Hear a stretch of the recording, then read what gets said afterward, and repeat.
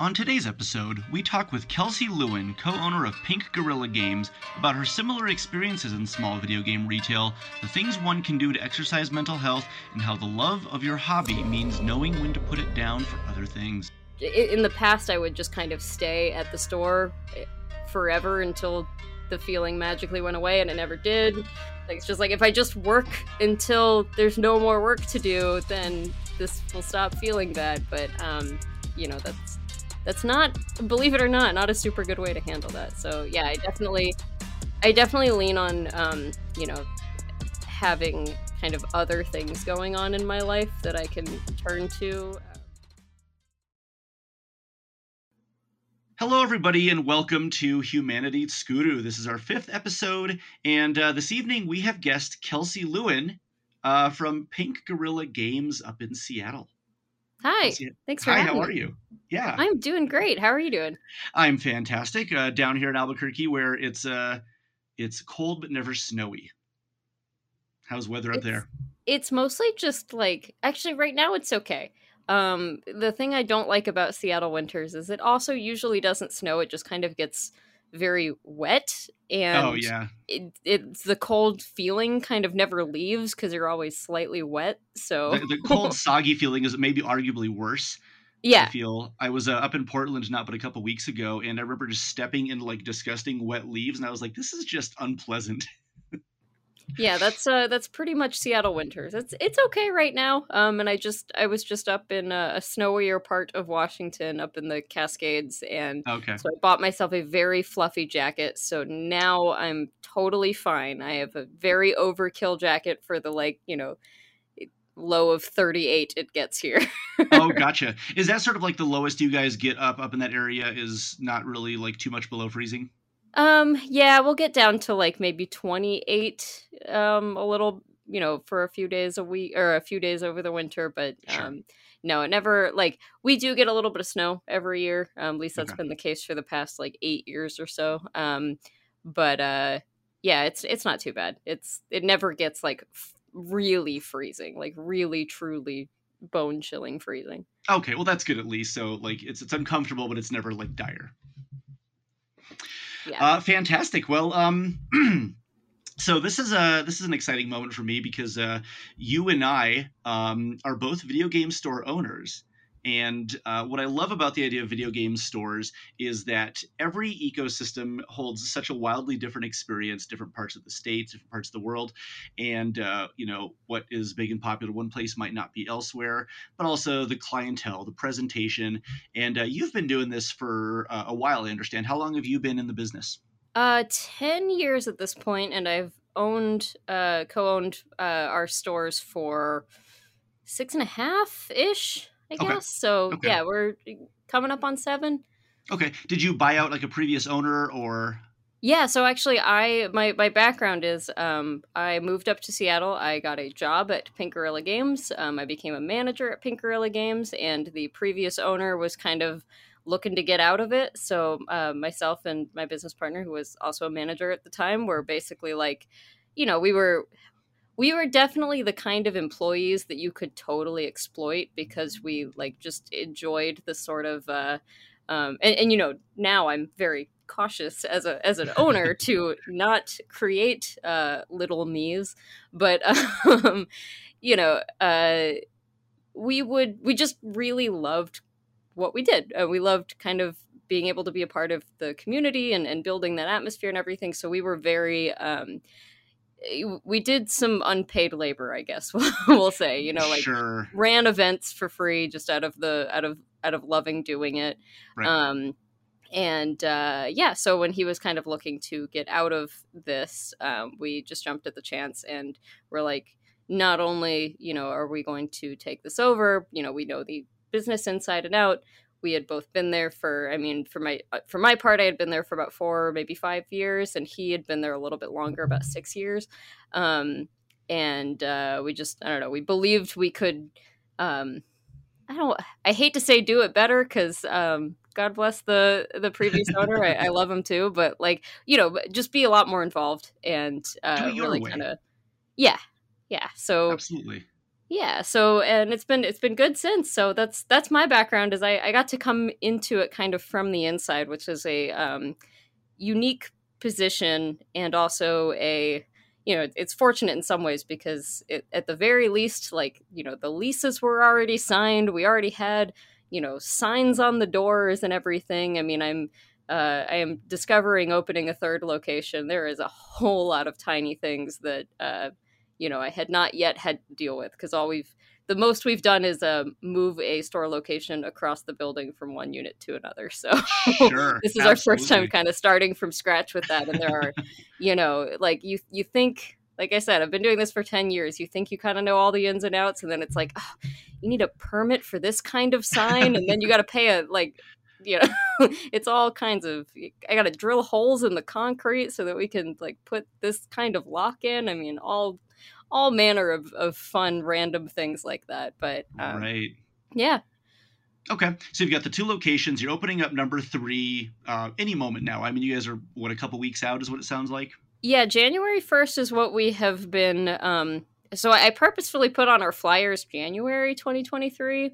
Um, and we've been, kind of privately saying January 1st, and maybe even telling customers and stuff that. But that is that is the goal. That is at least an 85% chance to happen. I feel pretty good about it, but it's like you just Sure. never know. And Oh, a couple weeks out, it's really hard to gauge. It's like it looks like it'll make it, but who knows? absolutely. Well, I mean, in the industry, the way a lot of things work as well too is when you say January, that gives you some ambiguity to say, well, we might have meant January 31st. Exactly. I can't see it being later than like January 7th, but Okay, it's good, but it possible. still gives you a little bit of wiggle room just in case, without lying.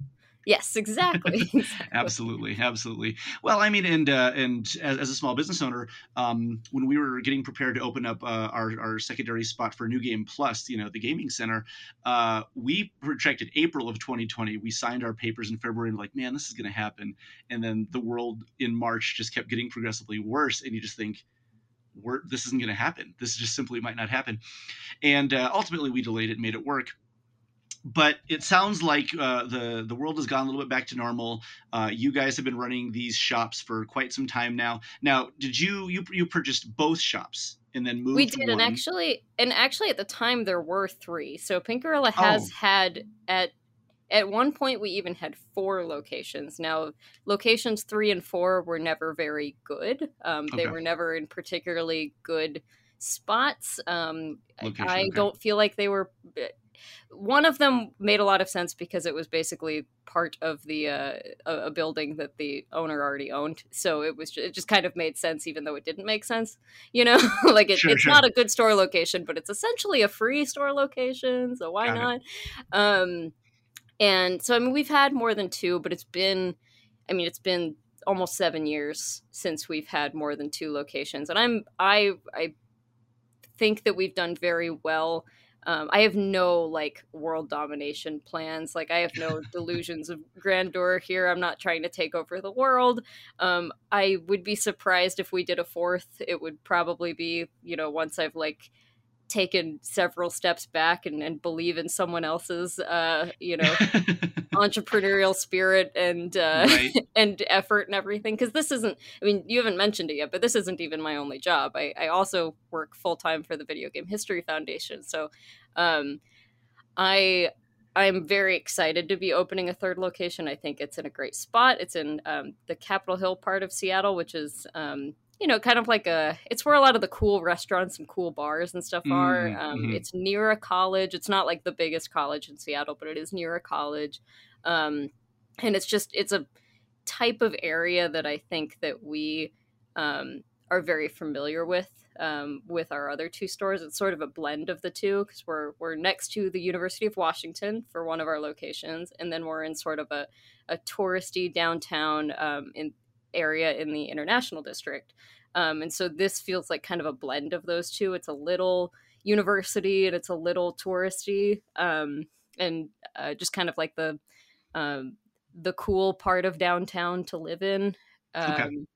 So I feel very good about it. But yeah, I don't know if I'm I don't know how many more we're gonna go. I think even when we had, you know, 3 or 4, it's tough because especially if you want to be really involved, um, it that becomes really hard past like 2 or maybe 3 stores. It's tough to just kind of really keep the pulse on all of them at the same time. And Right.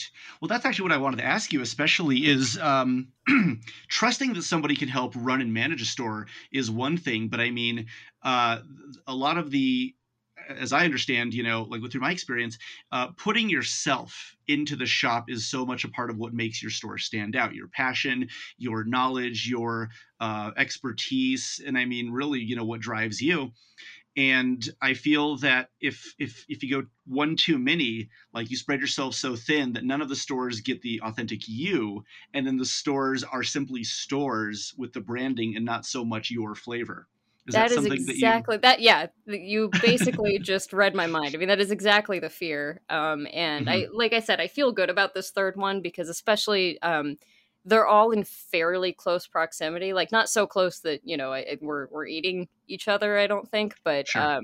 you know, close enough that like if you're visiting Seattle and you want to hit all 3 of them in a day, you absolutely can. Like you Okay. can totally hit all 3 of them in a day. Um, and it also helps that I don't know if you know this. There are no GameStops in Seattle anymore. There's none. Oh, fascinating. I had no There's idea. not a single GameStop in the entire city of Seattle. There's some in like you know the suburbs, but like the pretty deep suburbs, like you got to get like 20 minutes outside of Seattle to have a single GameStop. So we're Okay. actually going in um, probably like 4 blocks from where a GameStop used to be downtown. So I mean, it's Interesting. been a few years, but it's one of those things where I'm like, clearly this used to be able to support a GameStop. So like, there's demand for that here. Sure. Yeah. And now, this is fun because I've got a lot of relatable questions that I want to, you know, share with you. Are are you guys going to be focusing on like new games in any way? Because you probably still have Best Buys and WalMarts and Targets and a couple places that happen to carry them, but it's certainly not like a main focus. Um, is that something, you know, because we started dabbling with new games a couple years ago and we do fine with it. It's not like something that excels, but we also have 7 or 8 GameStops here in town. Yeah. Are you guys going to be focusing on like the whole spectrum, or is used import, more niche merchandise still going to be part of your design? I mean, I think that's the used import and merchandise and that sort of thing. Like that's the sort of stuff that gives Pink Gorilla its identity so much more than anything else, really. So I definitely never want to swallow that. And also, I mean, we do carry some new stuff, and as you kind of alluded to, it does fine. It is very low margin for some Right.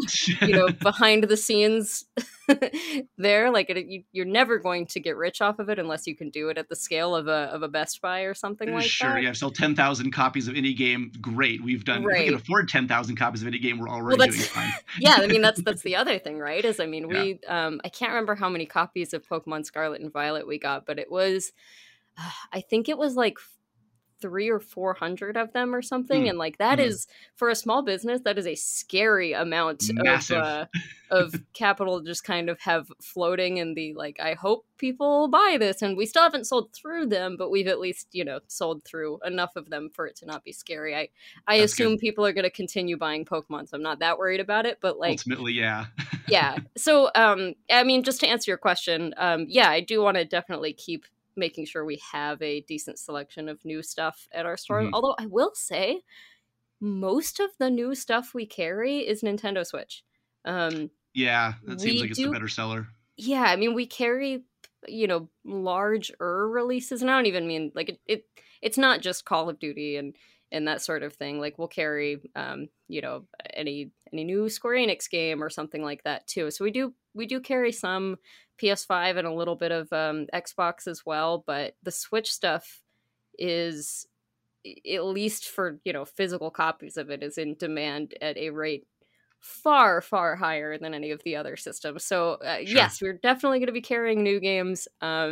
It it will probably look mostly like a brand new Switch section as opposed to like what a GameStop looks like. Yeah, absolutely. Absolutely. Yeah, and the margins, like you said, are so low that some people will come up to me and say, "John, I just want to support your store with new games." And it's like, this is theoretically great, but you're giving me dollars. Right. and so don't worry too much if you don't buy a new game from me. It's the sentiment is there, and Yeah, it's more a matter of convenience, I think, to carry them, as well as encouraging people to maybe trade towards new stuff and building totally. inventory that way. So Yep. Yeah, that's okay, very helpful for brand new releases. Is yeah, you get maybe two of recent Switch games in exchange for the new one or something, right? precise. So we have a lot of business technicalities in common as well. Now, what it comes down to, what I wanted to really sort of like dive into, is community is such a huge part of the game. You really want to be social. You want to be affable. You really want to build up trust with the community, a place where people go, not even necessarily to buy, but to interact, to hang out with you, the other, employees, other people that they might meet at the shop. And it really is building a sense of community that we've, been focusing on for our stores. The community up in Seattle, I mean, because you're just a bigger city than Albuquerque, what is your experience like in terms of community building? I mean, you said you mentioned events, but how far do you guys go to sort of push that community? Yeah, I mean, we don't do a ton of events, and I can tell that you and your stores do more for sort of building a local community than we do, and I I think it's really cool, and I would love to be able to do even more of it. But the kind of nice thing about Seattle, and maybe this isn't unique, but I definitely feel like we we just it's pretty natural and easy for us to just kind of become a place where people want to at least come hang out, um, and do we have regulars who come in at least every week, if not multiple times a week, and they're not buying something every single time, but like just to kind of stop in. um, I this won't be the only time I do this on this podcast, but my employees are incredible. They are Right, all I don't know about you, but I hire for like friendliness and customer 100%. service way before I hire for ability to like know what year Mario Bros came out or or something Absolutely, like um, absolutely. that stuff can be taught, but you can't teach just being a a fun person to be around. So Absolutely. You have to have a personality that people choose to like seek out. yeah. And I tell my employees, present yourself as if someone requests you, as if someone wants to be around you because your experience is good. Ooh, I really like that. Yeah. I might steal that one. Yeah, please. I mean, by all means. But it sounds like, I mean, we're fairly similar on that as well, too, is making the store an appropriately social place to Yeah. be. Excellent. Yeah, Um, and I mean we do some events. We so most of the events that we do at this point are just like when we are really excited about a game, when there's people in the store who are really excited about a game and therefore kind of want to host or be around it. So in the past, we've done a ton of Monster Hunter events, oh, cool. because myself and my business partner are both really into that game, and then several employees are as well. So, just kind of it started all the way back with, I think, I want to say we did it for the first time with 3G, maybe it was 4U, but like, this is 3DS era, so people were sitting there with like spreadsheets in front of them, Oh, man. and now Monster Hunter doesn't require spreadsheets, so Sure. which is Yeah, which absolutely. is which is probably for the best, but Yeah. yeah. But can we talk for a second about how the 3DS era might have been the best social era in gaming maybe ever? Oh yeah, oh my god, I mean Street Pass alone, I have no idea why that hasn't been brought back. That was I another really just know. nice thing, about the stores being a good place for people to just kind of wander in, is like, it bare minimum you can always come in and get your daily street passes, Yeah, because get some like, puzzle pieces and like, yeah. yeah, myself and one or two other employees will probably have their 3DS on them, like you're at least gonna get one or two. So Absolutely. yeah, I miss that. Yeah. I remember going to some of the trade conventions, E3, and if you have your 3DS out, like, I mean, within minutes you have 10 people got to cycle through, get your stuff, close it, do it again Oh all yeah. day long. It was just madness. And yeah, I'm kind of sad that it hasn't been tapped into to that same degree again, but maybe that was sort of that like Iwata magic that was just the lightning in the bottle. So the stores are one thing. But you're also working for the Video Game History Foundation, Preservation Foundation. I don't remember the name No, you exactly. got it. You got it. It's the Video Oh, Game good. History Foundation. Yeah. History Foundation. Okay. And so this, to me, you also sent us some stickers recently, which I've been just giving out to people at the shop because they're super cool. It's Good. a cute, Yay. catchy little design. What Well, is this? and you donated to our winter fundraiser, so your stores were a part of that too. So I don't want to Oh, don't sell yourself short there. happy to help. I mean, video game, everything it's important to us. It's far more than hobby. It is a lifestyle. We've been doing this for God knows how long, as soon as we can pick up a controller, and never want to see it go away. But how did your involvement with that start? So basically, I mean, I'm someone who has for a pretty long time been very interested in I want to say video game history, but really what it was that there were all of these pieces of video game history, or of just video games, that I was seeing come through the shop. This goes back to before I even owned it. That I was like, how did this get made? Like, why is this a thing? Sure. The first one I remember feeling that way about was Packy and Marlon on the Super Nintendo, which is Oh, a certainly. yeah, it's a game about diabetic elephants on the Super Nintendo. Yes. And I was like, I'm just like, this is, I'd heard of edutainment before, so it's not like a totally foreign concept, but I'm just like, why was something like this made? Or the Game Boy sewing machine, and when you look it up, like, for the most part, most of there wasn't really any history about these things. If you saw content about it, it was mostly to make fun of it, was what I Oftentimes, yeah. what I was kind of getting. So if I was trying to figure out why the Game Boy sewing machine existed, I would, I could Google that, and the results would be like, because they're stupid, haha. And it's like, well, Yeah. I don't think anyone, as a business owner, I don't think anyone sets out to be stupid or have a bad Right. idea. Like, this clearly did not come from nothing. So what were they at least trying to do, even if you think it's terrible, right? So Yeah, sometimes weird partnerships crop up, and you're just kind of like, right. there's yeah. And so the history, are you saying, is to really like find out the why, and the to give people more factual information about the existence of things?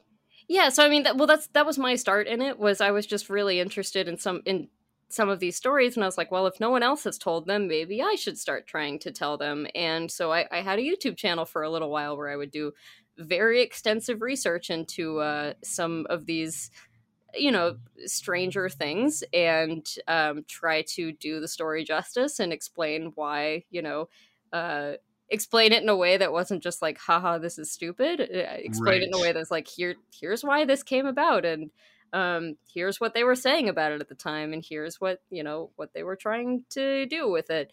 And so, but as I was doing that, I was just very frustrated with, like, I'd researched for like 50 plus hours and was just finding crumbs. And I'm like, I know that, these are consumer products, like, and there's the people who worked on them might even still be alive. Like, why is there no information anywhere? Why is it so difficult for me to tell these stories? And so that led me to Sure. the Video Game History Foundation, which had just launched at the time. It launched in publicly launched in February of 2017, and that was kind of my peak frustrated historian. So basically, I just reached out and was like, look, I don't know what help you need, but I've got a degree in communications. I've got some, PR experience, some business experience. Like, can I just help out? Can I do your PR? Can I do something like that? And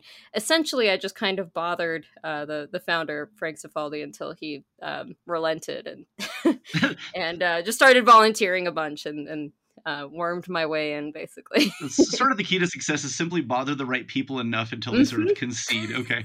Yeah. Exactly. I mean, that's how I got my first job at a video game store. It was a local spot in 1997. Is I hung out with the owner frequently enough, and I was like, hey, can I have a job yet? And he just goes, when can you start? And I was just like, yes, you know. Um, and I don't actually encourage people, berating people into submission, but that's a really exciting opportunity, and I'm super excited to sort of see. Now, is this it is strictly like online archives, and like is there going to be I'm woefully unaware, actually, of Yeah, the no, larger scope of this. I'll explain. So, Okay. we are a physical archive in Emeryville, California, which is just outside of Oakland. And our entire staff right now is 3 people, which is actually huge. It's up from 0 paid full time staff when I started. So, um, we have a full time librarian, and then myself and the other co director. And so there's a physical archive, but the real meat of the product is well, I guess let me back up a little bit. So the physical archive has a lot of stuff. The kind of meat of the collection is US video game magazines. We have video game magazines from all regions, from all time periods, but we have a nearly complete collection of every US video game magazine from all of history. And I mean, you might be like, okay, yeah, that's probably a lot of magazines. Like, no, it is 10,000 plus magazines. Like, it is so many magazines.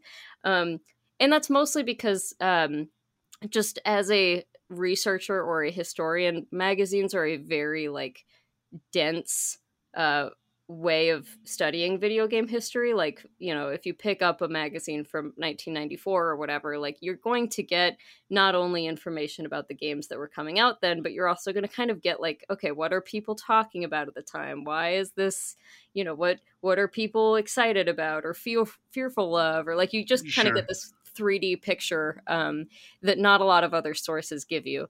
But we also collect developer archives. That's a huge part of the collection, is trying to, because video games are kind of a closed box, like a kind of a black box product that companies don't really let you see behind the scenes of very much, or if they Right. do, it's very selective. And you've a couple of exceptions to that, like Double Fine's very good about showing off, and sometimes the no clip documentary guys can get in somewhere and give you a good picture. But for the most part, game development is very closed off. So, we have we have a very large focus on trying to, find developers, particularly older developers, and see what they've still saved, see if any of it can be saved, because a lot of stuff was like, okay, well, I backed up my hard drive on floppy or on tape or something, but Yeah. who knows if that's still going to work. Absolutely. And then so I mean, the actual mission of the foundation is that we are I mean, the mission statement is that we're preserving, celebrating, and educating people on video game history. But what that really means functionally is like, we want it to not be insanely hard for people to tell the stories of video game history. Like, we want it to be easier. If you walk into a Barnes and Noble, I want there to be just as many games about video game, and it's many books about video games as there are about music, as there are about movies, because there should be. And right Absolutely. now, it's just really hard to research. So that's the physical archive, but the what we're really trying to do, and is a huge project for, I mean, it's been going this entire time, but is really finally starting to come together, is a digital archive that people can access from anywhere. So Sure. it's being built right now. That is the librarian's job most days, is working on that. We've digitized a ton of stuff. It's just not, it's like it's a bunch of data. It's not like a thing that's fun or easy to search through right now. So that's Sure. Well, it what's sounds kind very of being much built. like the moving a mountain one grain of sand at a time, and Yes. I can't even imagine the singular scanning of every page of over 10,000 magazines alone. Yeah, and with the magazines, I mean, so we don't, the ones that are on our shelves are not scanned, but we have scanned like over 1100 magazines just this last year. But we try to scan duplicates, because in order to like really get a good scan of a magazine, you have to destroy it. You have to Oh like, shoot. Okay.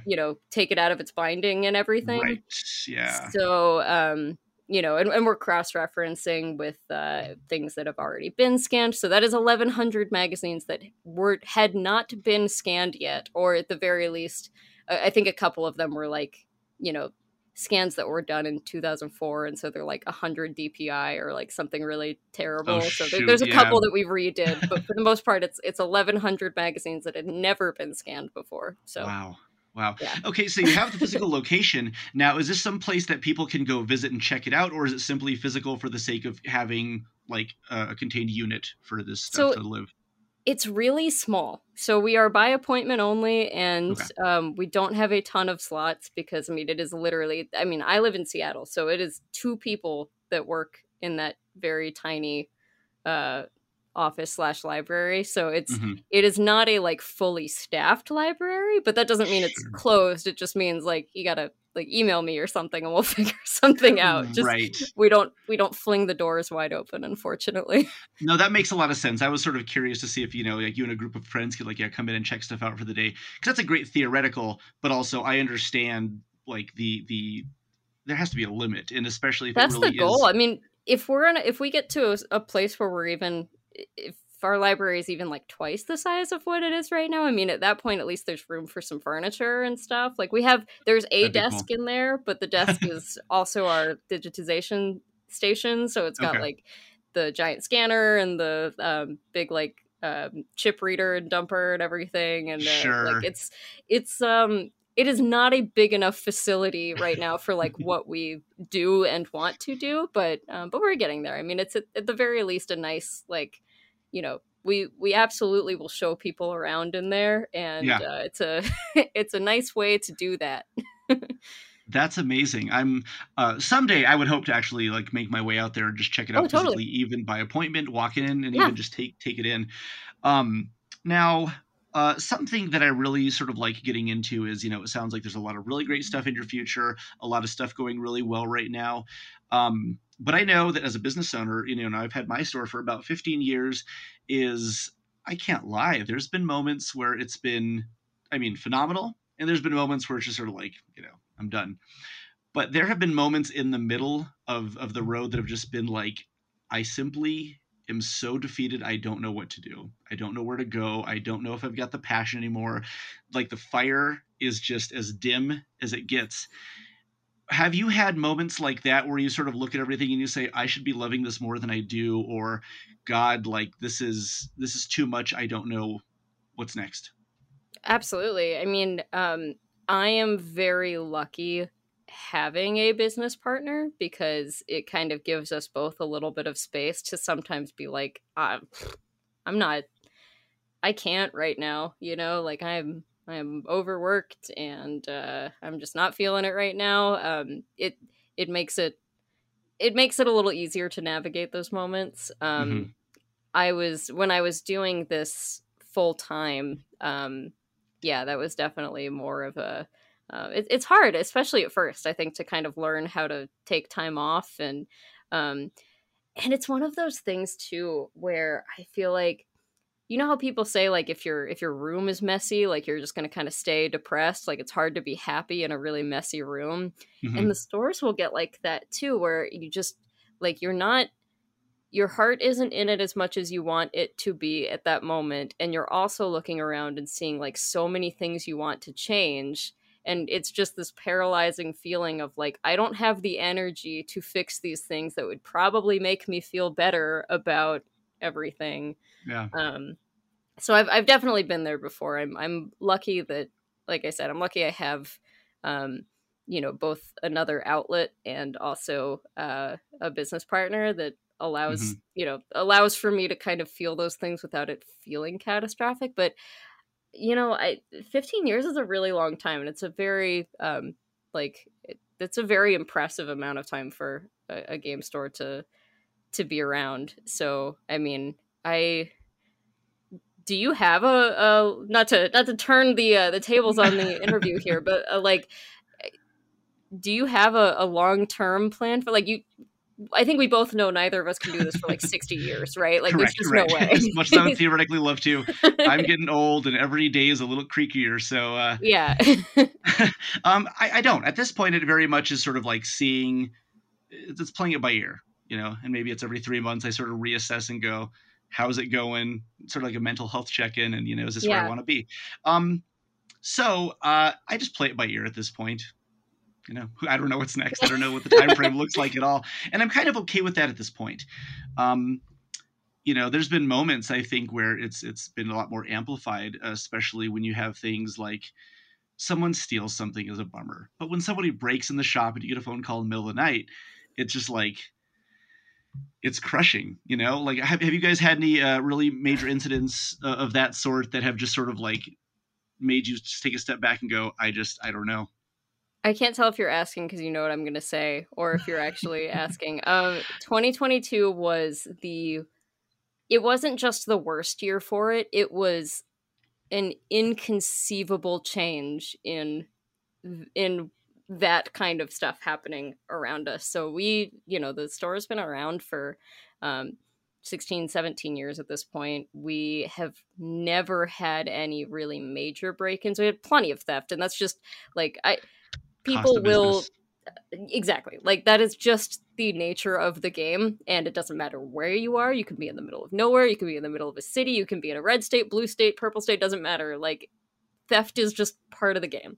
But we really hadn't had any major problems with it until 2022, and I think our first break-in might have been last year, but I mean, we had at our international district store, we had a rash of them. Like we had a one happened on while I was out of town for my birthday, which is just the worst thing to wake up in the middle of the night to, because I can't even do anything about it. And again, thank God I have a business partner. And then we had a week, or maybe it was 10 days or something, but where the store was broken into twice, and then we had two different broken windows. So, and these were all separate incidents. And it is crushing. It is so demoralizing. I am normally fairly strong about this stuff. I firmly believe that stuff is just stuff. I hate replacing windows more than I hate thinking about what was stolen. Like the window is so much. Please just like break the lock or something. Please don't break the window. Yeah, like it was a very, very tough year for us, and we have unfortunately had to really step up security, and it seems to have worked actually like pretty well. But I don't like how much we've had to step up security. I mean, we now have cameras absolutely everywhere. We have an alarm system. We have gates at two of our stores, like scissor gates that go over at our new location. It goes over the entire storefront, so all the windows, and like we got to put the whole thing behind bars at night, basically. And at our international district location, we're inside of a building, and we had to sort of, because the other businesses inside that building are just not like high theft target businesses. So we had to kind of take the initiative and reinforce the doors in that building and put bars on the doors, because people were breaking in that glass and then breaking in to our place. So, right. It's been a tough year for it. It is, it's definitely, there were some very low points for me in just the, I'm sure you felt this way before too, where you're just like not the small local business, like do this to Walmart, come on. Yes, more than enough. And of course I don't encourage terrible behavior to any degree, but it's always why us? Like, why really? Yeah, you benefit so little from stealing from a place like us. Yeah. So yeah, I mean, that was really, really hard. And we finally, kind of locked it all up and got to a place where we weren't checking the cameras at 5 a.m. every night, because that was, again, having a business partner, like I can see when he has accessed the cameras. And at some point we had a chat together where I was just like, look, both of us are waking up in the middle of the night and checking the cameras. Like, we cannot live like this. Right. This is bad. Yeah. So we got to a point where we were not doing that, and then we had our first theft during open hours, major theft during open hours, in which someone came in with a weapon and demanded the register. So and I mean, that was the one that really that really broke me, because I mean, I wasn't there for it, and that made me feel even worse, and I'm sure you can relate.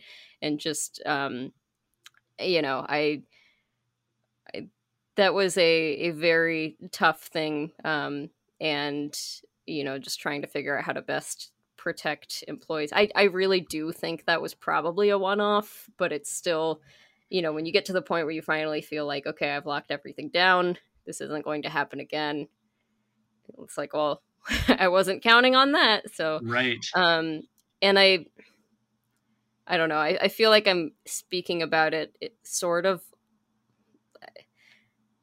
I might not sound like I'm taking it seriously enough right now, and it's just because it was such a difficult thing for all of my employees and stuff to go through. I mean, you know, we had like an emergency store meeting, and I don't know. I don't want to get too depressed with No, this. no, no. You're good. We are definitely all like trying to move on from it, and I do feel like we are, you know, reaching a safer thing now. I mean, that incident made all the local news stations, and Yeah. there's hopefully changes kind of happening to that area now to make that sort of thing a little bit less likely. But it's Sure.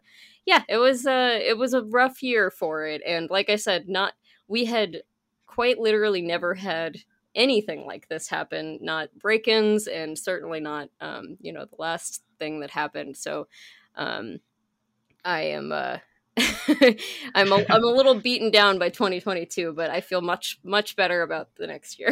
And I'm glad you can look at the incident now and obviously not like laugh, but I mean, I know like when things get so heavy, it's almost as if you can do nothing but sit back and just sort of like chuckle, because there's no other emotion to express just the magnitude of frustration and like disbelief. Um, but during moments like that, I mean, you know, you have the partner who's supportive, and that's an extremely good thing. But like, what do you do on sort of like the personal level to sort of even yourself back out? Because I know that, like, you know, I go to therapy. I've got friends that I talk to. I work on trying to like meditate through these moments, and I have even Yeah. like this meditation app on my phone that's it's like, hey man, just take 5 minutes and just give yourself a little bit of grace. What is it that sort of like helps recenter you and gets you back into the game in sort of like a healthy way?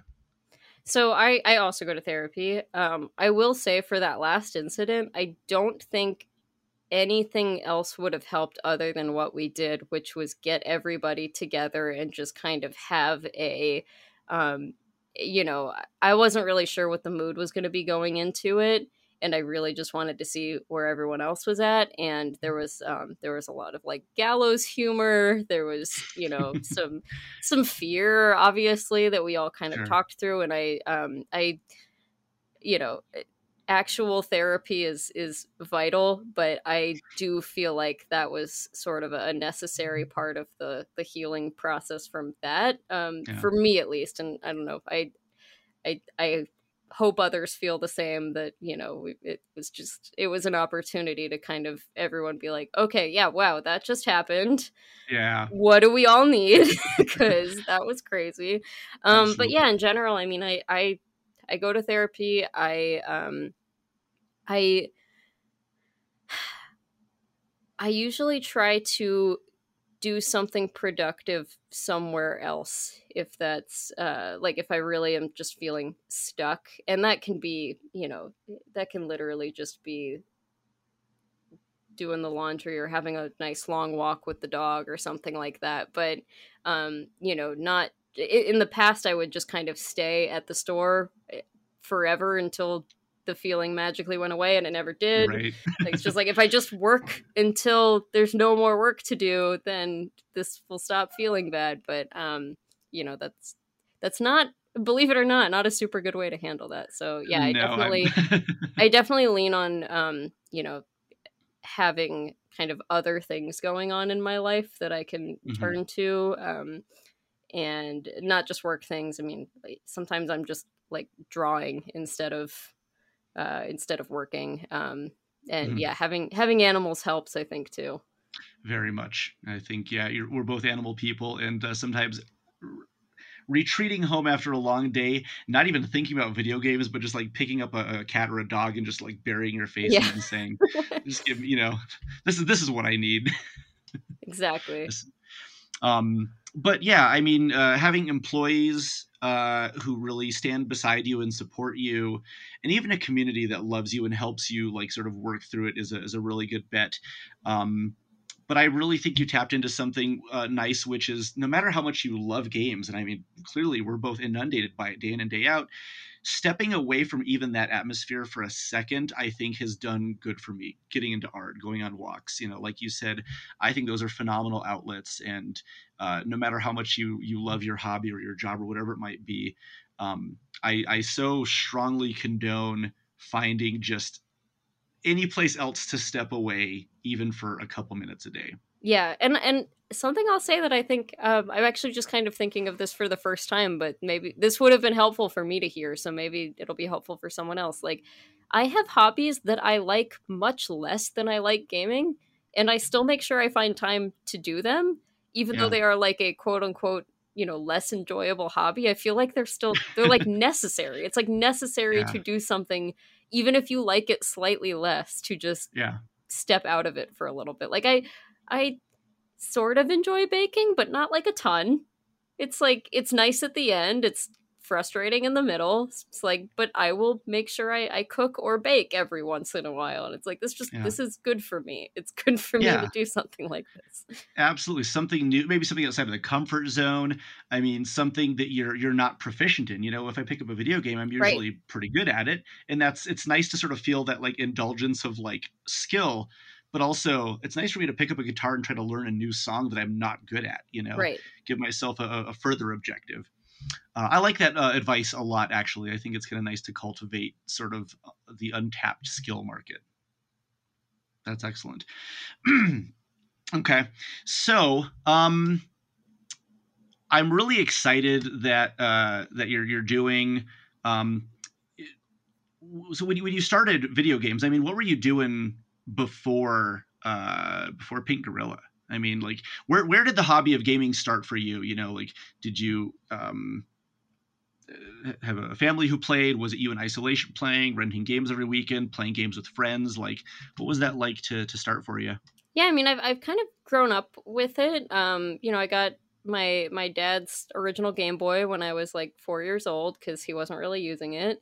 And Super Mario Land and Tetris and baseball, and those were the games I had. And eventually, when Pokemon came out, got that too. And so, I mean, I've been around games my entire life. I've always had at least one or two consoles in the home, as a kid and as a teenager and everything. I was always like at least sort of playing a video game, but I was never a devourer of all games. I had some games that I absolutely loved that I did devour, and then in between I might be like kind of poking at something, but I wasn't like, oh god, what's the next thing I need to play? What's the, Hmm. and I think partially for that reason, I didn't really think about the fact that there was a game industry until I was like embarrassingly old. It was in college that I was like, "Oh, you can like work in video games. This is an industry, like they're not just pieces of entertainment." Yeah. So yeah, I mean, I grew up playing games and liking them. That's why I wanted to get a job at a video game store, is because it was definitely something I enjoyed. And but I didn't think I was going to go into it as a career, and I certainly didn't think I was going to go into it as two careers. So I went to college thinking I was going to go into like sports marketing or something like that. My Some of my family works in sports, and I was like, well, I like sports. That's an industry I know. That'll be fine. Hmm. But yeah, working at Pink Gorilla in college, I was like, oh, I really enjoy this, and ended up doing some like PR work in video games, and just some kind of I was gearing up to graduate and probably go into something like vaguely businessy inside of the video game industry, like a marketing or a PR or something like that. And I was taking business classes and communications classes and stuff. And then, this opportunity came up to take over this store that I'd poured so much into. And I, again, wasn't really sure that this was going to be like, I was going to always want to do that. I was like, well, yeah, I've totally got the energy for it now. This is cool. I want to see it succeed. But I was like, but this, I'm probably not going to fall in love with this. It'll be fine. But I did. Now I really, really enjoy, that part of my life. But yeah, it was, I definitely feel like a lot of the getting into the game industry at all was sort of an accident. I Hmm. wasn't like a lifelong, like I'm going to work in video games someday. I'm going to make my own video games. I was just someone who always liked them. Like, I had a Game Informer subscription, but like other than that, like I wasn't and I watched some like G4 and stuff on TV, but I wasn't Sure. I wasn't so into games that like I could tell you what was coming out at any given time or what, Yeah. And it's great because now, like, I look at somebody like you who isn't just a game store owner up in Seattle, but as somebody who has a strong YouTube presence, but especially known for loving video games. I mean, loving the world of it, whether or not it's games that you've actively played or have any desire to play. Your knowledge base of just gaming in general is very authoritative and very cool, and it's very clear to see the passion that you hold when it comes to just what gaming is. Yeah, You can talk to somebody who's a connoisseur of books or anything, and very few have read every book. Nobody, as a right. matter of fact. But to simply love the whole of it, you know, that's, I think, what really sets this kind of thing apart from somebody who just says, "I'm a hardcore gamer." It's, I love video games. I love all of it, the Yeah. the good, the bad, the everything. Because it's Yeah, the that's history. that's that's definitely me. I mean, I'm about to participate in some Game of the Year debates and stuff, and I mean, I have not played enough video games that came out this year to like really be an authority on that, but Right. I love learning about video games in general. And I part of my falling in love with this that I sort of skipped over in this was through being at Pink Gorilla and kind of discovering the like game collector community. And you can see behind me, I have a ton of video games. I don't really actively collect anymore.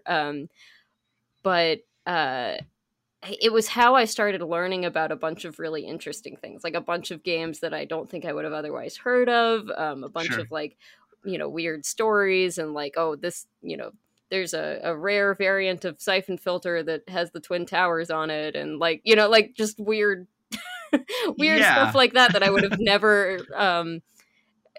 have never come across if it hadn't been for like kind of starting in a used game store environment, and then just Sure. kind of being around a bunch of people who love that aspect of it. I mean, I feel like I've surrounded myself with people who love all of the different areas of gaming, whether it's collecting, whether it's history, whether it's just playing the modern releases or retro games or whatever. Like, it's just kind of this whole, circle of different parts of the game industry. And I'm very Mhm. weak on like esports and stuff, and MMOs. So it's not literally everything, but it's, I'm with you. I'm it's a with lot. you.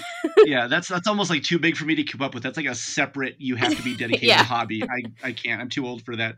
Um, now, with a massive library of games behind you, you collect, but is there like the elusive one, the holy grail? Is there something that, even if it's just off of interest, you've heard stories about it, like what is the one thing that you're still looking for that eludes you? No, I don't have any anymore, but I can tell That's you good. what they were because I got them Sure. all. Good. So I have you can't see it here. Let me see if I can tilt the camera. There you go. That is not a good view of it, but that is a complete Bandai WonderSwan collection there. Oh. That is every single WonderSwan game in existence, which was a very, very difficult thing to do. It's a really cool handheld that basically I'm a big Gunpei Yokoi fanboy, which he's no longer with us, but he was a very Rest in peace. influential early employee of Nintendo, like when they were making toys and stuff. So his influence is kind of like you know. A lot of his influence is still seen in Shigeru Miyamoto. Basically, a lot of just kind of playfulness and like his big design philosophy, excuse me, was what he called lateral thinking with withered technology, which was basically like, let's take something that is not cutting edge but has been totally perfected and is totally cheap now, and let's make something like very fun and unexpected with that, and then we can Yeah. offer it for cheaper than any other toys on the market. So after he left Nintendo, he went and started a company called Koto Laboratories, which partnered with Bandai to create a new system. And it's very like, it's very of that kind of philosophy. It is definitely not cutting edge. This is like, when the Game Boy Advance is coming out, and there's color screens have existed for forever, but this is a black and white screen, but a really, really nice black and white screen. They do make a color version eventually. And it's a system. Oh, I have one next to me. Yay. Okay, I can show it. Oh, good. I just always have one next to me. It's fine. That's important. Yeah. Yeah, there's some games that can be played like this as opposed to like this, so both horizontally and vertically, which is very cool. He died before the system came out, unfortunately, but it's a system with a lot of like a lot of unrealized potential and almost realized potential, and so I just think it's a very fascinating little system. They sold a dev kit straight to consumers, so you could make your own games, and then they did like competitions for those consumer made games. So it's just like an early indie scene, early homebrew scene kind of thing. Mm-hmm. There's a fishing sonar for it, a lot of just really funky, fun stuff like that. But I had two holy grails for the system for the longest time, because when I say complete set, I don't just mean stuff you could buy on the shelves. I mean all of it. So the first of which is it sounds so silly every time I say it out loud. A pregnancy tracker for the Wonder Swan. It is so much like the Game Boy. The Wonder Swan was very, very cheap, and it is a computer. So in an era where making a like kind of bespoke computer for your specific need is a very expensive thing to do, which is why the Game Boy sewing machine exists. It's essentially the computer brains of a more complicated sewing machine. This was basically the same thing. It was like, what can we can do this like fancy piece of technology, but for cheaper if we just use this video game system that already exists. So it comes with a little infrared scale, and helps you do a bunch of like exercises to track your pregnancy and track your weight and your eating and everything. And okay, in my mind, I was kind of hoping with the black and white screen that it came with like a little ultrasound scanner you rub all over your stomach, and you could see your little this baby. This one's a color. This is the Swan Crystal, so it's the like third iteration of it. But yeah, so that was my holy grail for a really long time. It took about 5 years for a single one of them to pop up on Yahoo auctions, because it is just, no one bought this thing, as you can probably imagine, and I believe it was mail order only. Like, it's just a very, very small run. And the other one is also Wonder Swan. These explanations take so long. I'm sorry, but I think they're fascinating. I am fascinated. There is a artist in Japan who you might have heard of, who goes by his name is Toshio Iwai. He made Electroplankton on the DS, as well as Otaki on Famicom Disk System and stuff. He's an experiential artist, like a kind of sound design and visual design, kind of more like, he's not like painting, he's like making experiences and exhibits that you go to. And so, he got into video games fairly early because it was just kind of part of the artistry stuff. So because there was this WonderSwan dev kit that you could just buy as a consumer. This was something that, I imagine appealed to him and was like, well, as an experiential artist, I can create something with this and put it in an exhibit. So he created this. We created two things. One is it's a collaboration with another artist whose name I forget, but it's a very simple, just kind of like dancing illustrations thing. You just press the buttons and the illustrations dance. But the other one is called Tenori On, which later turned into an actual instrument that was sold by Yamaha. But the original version it's a WonderSwan game, and it's essentially like it's a big grid, and you just fill in things, different little segments of the grid, and it's playing a song based on where you fill in these things. So kind of like Mario Paint-ish, where you're like just kind of putting sounds on a line, but instead expressed kind of through a grid. And it's just this sort of like, playful music tool. So you can make like a cute little piece of pixel art, and it will also sound like a fun little song, because all of the notes are meant to, work together kind of no matter what configuration you put them in. So this was literally just an art exhibit. He didn't like make copies of this game at first. It was just like, you could go to this art exhibit in Japan and experience it and go home. And there was just this big like outcry from the WonderSwan fan community, particularly the this sort of homebrew indie scene community that was using these dev kits, that was like, okay, we know you used this, like, can you please sell it to us? Like, this was awesome, we loved it. And I was researching this for a while, and he literally like shows up on the message board and is like, yeah, I guess I could do that. So he buys 120 cartridges from this dev kit thing that's sold through a company called Qute, Qute. But he buys 120 cartridges, and he just hand flashes 120 of these things. So yeah, that one took me a very, very, very long time to get, but I finally have it.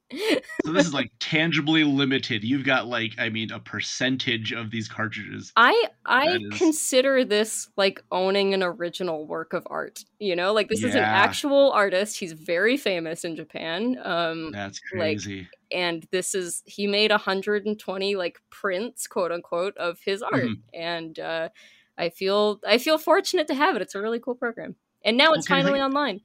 Yeah, and I want to tell you something that I love is you just listed two things I've never heard of. I've researched plenty. I've got lots going on. I've seen a lot of things over many years.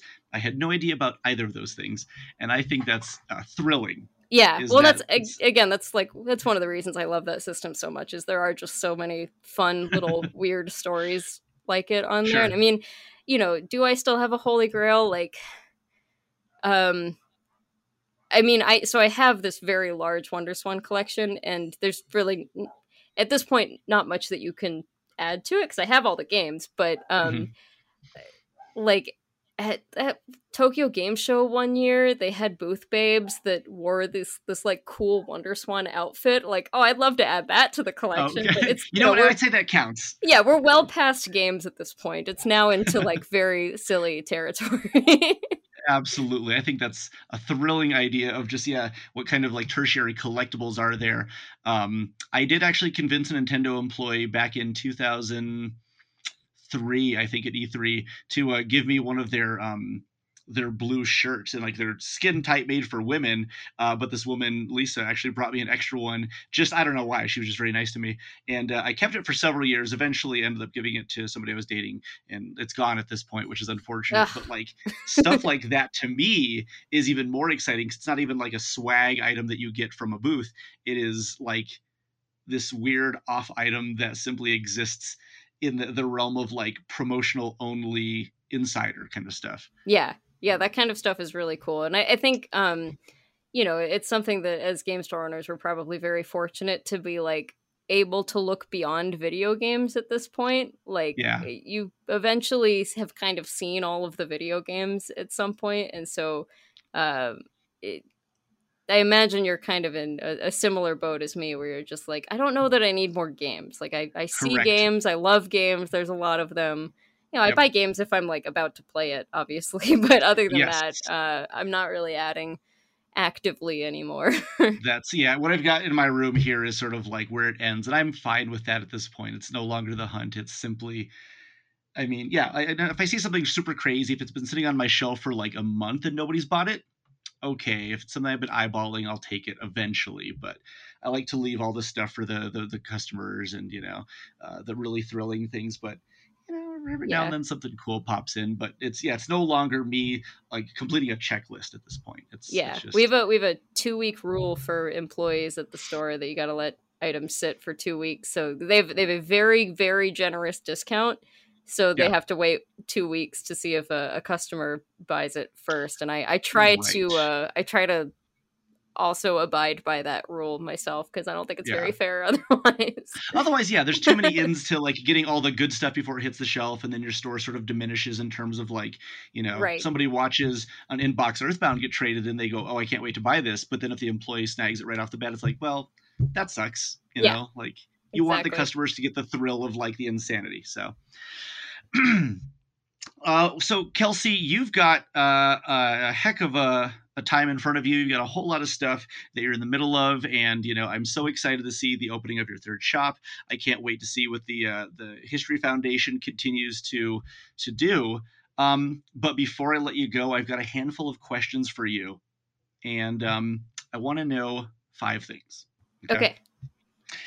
I want to know outside of gaming, what's a book that you would recommend? Question Ooh. one: what is a book? Oh, and it and it can't be. So I have a lot of video game history books. You certainly can. I mean, ideally, I want just to be accessible to somebody. If they said, "Hey, recommend a book to me," what is it? Yeah. Man, I hate that I'm going with a sort of uh self-helpy one, but it was one that was very very useful to me, which is a book called Atomic Habits, which I'm sure it's on a lot of lists. Who wrote that? James Clear or something like that is his name. I Hmm. can't quite remember, but it's essentially so I have ADHD, and it is it's something I take medication for and stuff. But Sure. this was a book that was very helpful to me in sort of breaking down like the when you feel like you can't start something and you can't like everything just kind of feels overwhelming. This is a book that's kind of helps you build habits in a healthier way and have a healthier relationship with things. It's like, okay, maybe you're not gonna like go for a walk tonight like you said you were, or go for a run like you said you were, but like put on your shoes and okay, Hmm. maybe that's it. Maybe that's all you get to, but at least then you didn't like break the streak. Like you still sort of did the thing, and it I don't know, it helped me um just kind of have a healthier relationship with expectations with myself and you know, kind of building positive changes in my life in a very um in a way that didn't make me feel like I needed to just, overhaul everything because that never works. It never works to just be like, okay, clean slate, New Year's resolution is lose weight and do this and do that and Right. Yeah, that sounds great. You said Atomic Habits. Atomic Habits, yeah. Okay. Yeah, that sounds outstanding. And as somebody also with ADHD, anything I can do to help sort of regulate any sort of genuine flow on a day to day is terrific. I've Yeah. I've been trying to make habits out of certain things, and then it's awful when I buy something to help sustain the habit, and then I lose the thing that helps me sustain the Uh-huh. habit because Yeah. I've I've been all the time. It's so bad. Perfect. Okay, well that's something I'd love to check out myself. Now, and it's great because nearly every one of these things that I'm asking you could also like be related to video games to some degree. But what about a favorite movie, film, or TV show? I was worried you were going to ask this because I watch Um, so little movies and TV. Like I have seen an embarrassingly small amount of movies in my life. So um I'm gonna probably have to recommend something basic, but that is very like is also wonderful, which is my yeah, favorite movie of all time is Airplane. Uh, I just watched that like 2 weeks ago. Did you? Yeah. It's phenomenal. It's not like, a hard hitting, like a smarter person would say something very, a very intelligent, deep, dark movie. But you know what? Airplane makes me smile every time I see it. And Oh, I can quote most of the movie. So yeah, if you consistently haven't seen funny. it yet, it's worth, like, it's worth it. I think that's important. So, maybe turn your brain off, let yourself go, and simply allow yourself to watch a movie without needing it to be a 3 hour long epic. It Yeah. can simply just make you laugh for 80 minutes and be like, that's exactly what I needed. Yeah. We Yeah. don't have to always be smart and profound in every part of our lives. It's fine. Yeah. But it's great too because like for as much dumb humor as a movie like that has, there's a lot of really fun, clever subtext that I think in the delivery or the lines written, anything that Leslie Nielsen does to me feels like there's some modicum of like this hyper intelligent man that dips down into like the silliness that is so appreciated. Yeah, You know? there's something he in particular taps into that is just like, yeah, he looks and feels so serious, and like you should be respecting him, and like he gives off an air of authority, and then Yeah. he's very silly, and it's fantastic. Perfect delivery. Not a man like him. All right, now, one of my favorite subjects of all time. And living up in Seattle, I'm sure that there's an abundance of options, but I want to know if you've got a favorite food. Ooh,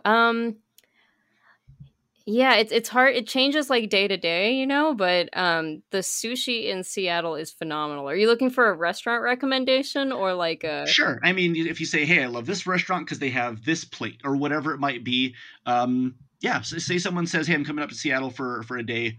What's the spot and what do I get? Yeah, I mean, so this is not something that anyone can just always do because it is a very, very expensive restaurant, but it will change the way you think about sushi. And that sounds dramatic, but I genuinely stand behind it. It's called Shiro's, and it's in the Belltown neighborhood of downtown Seattle. It is. Have you ever seen the Netflix documentary Jiro Dreams of Sushi?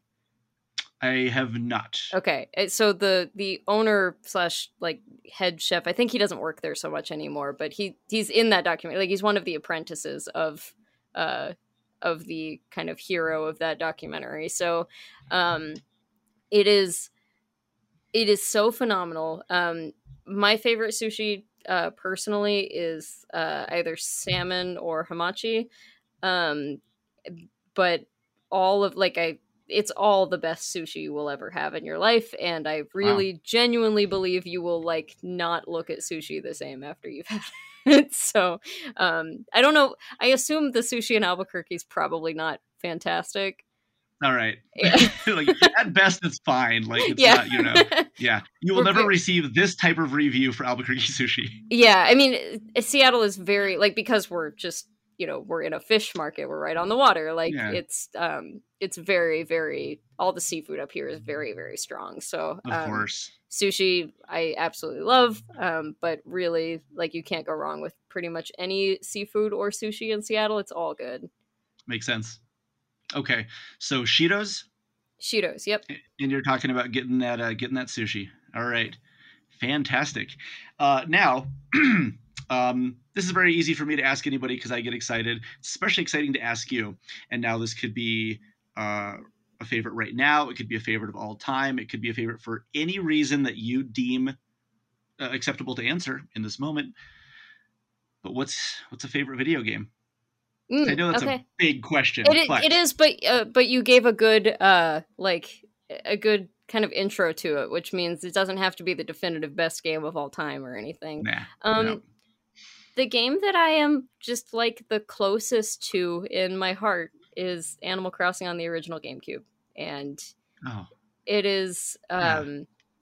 it's a chord that I feel like has not been struck quite the same way ever since. It is a game that is just, I don't even know if it works anymore super well. Like, I've gone back to play it and very recently even, but the I think it's too hard to stick with a game like that now that kind of everything there's so many good short experiences out there, and there's so many things you can do online, and just so many, so many things to distract you. But it's a game that, like, genuinely, over the course of, months or a year, however long you play it, genuinely makes you feel like you are a part of a community, which is, in a game that doesn't have a real community, in a game that is entirely single player, is just Yeah. an incredible achievement. And the like, it's limited. It's a game that started on the Nintendo 64 in Japan,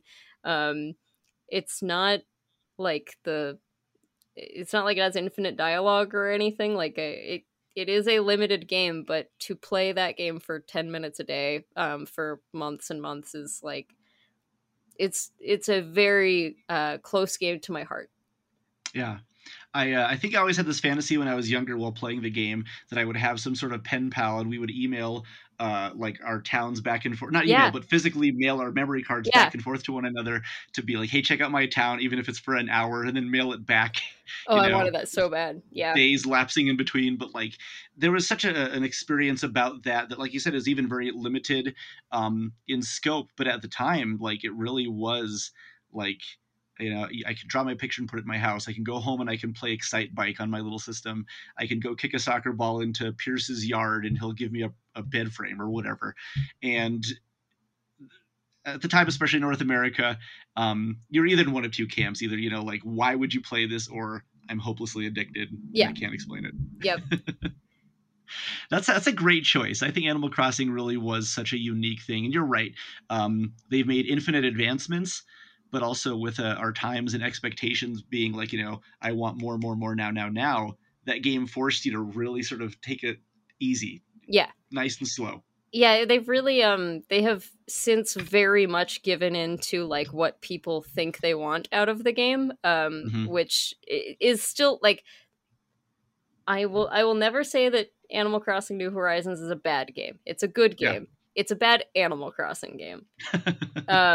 I think that it just, the difference between that game and the first game, I mean, there's a million, but like, just in general philosophy, it's like in New Horizons, you are God, and in the original game, you are just some guy, and those are very different experiences. And I think that's a good way to put it. That's a good way to put it.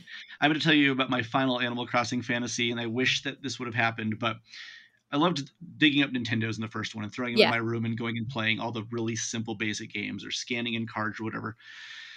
But I always wanted there to be something, especially with the DS version, or any follow-up that had online access where you could invite a friend over. I would love to have a Nintendo in my room, and I invite a friend over online, and we sit down and we play a 2-player NES game at the same time. Just, even if it's a simple, 16 kilobyte game, like, just, it gets you like socializing again, even in like it's your couch co-op online. Yeah, it's like role playing, being a child a little bit, it's like you're inviting your friend over after school or whatever, but it's all happening virtually. And that's exactly what I wanted. And if they would have added that to New Horizons, because you have the NSO online, right, so you already have access to these NES games, and maybe even if it really cool, just limited to that, maybe someday. Okay, put you in charge. We'll see. Maybe when I'm done with Gamers Anonymous, I'll go to Nintendo and make the best Animal Crossing ever. So finally, with 4 great recommendations under your belt, there's one last one that I seek, and I want to know if you could give anybody, for any reason, maybe it's younger you, maybe it's older you, maybe it's somebody you've never met, a really solid piece of advice. What are you going to say? My sort of like life philosophy, and I got this from my dad. I don't think he ever said these words to me exactly, but like, it's just something I kind of picked up. So life does have a lot of luck components to it, and there's nothing you can really do about luck.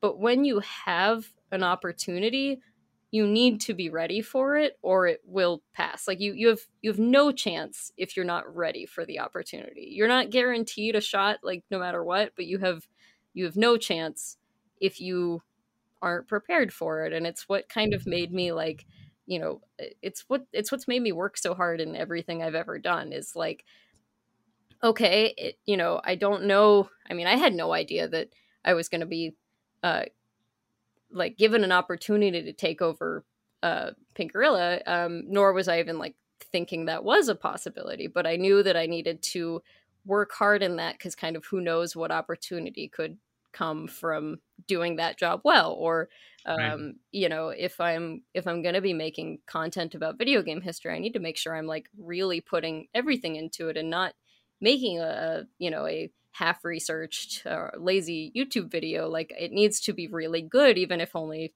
200 people see it.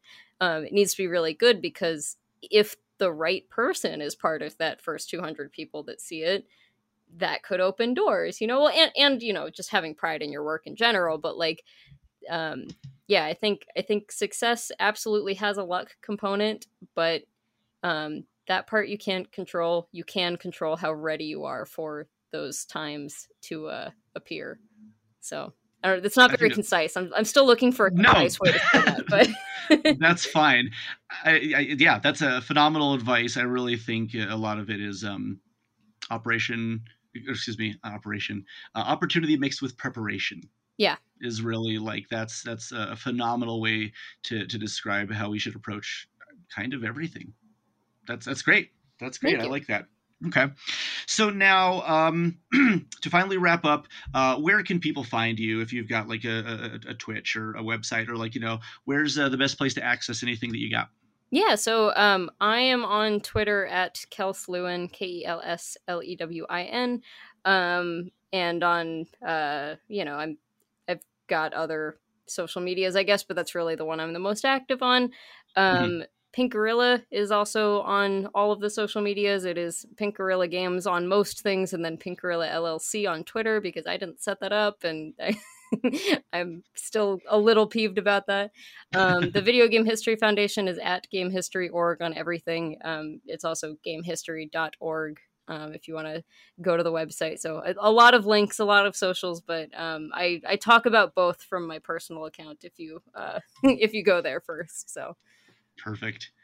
Well, this is very exciting. And so I want to thank you for being part of this podcast, for offering us some insight into what your experience has been like, and just, giving us a glimpse into, a little bit of behind the scenes of both of these businesses. And so, Kelsey, thank you for helping create humanity. thank you so much for having me.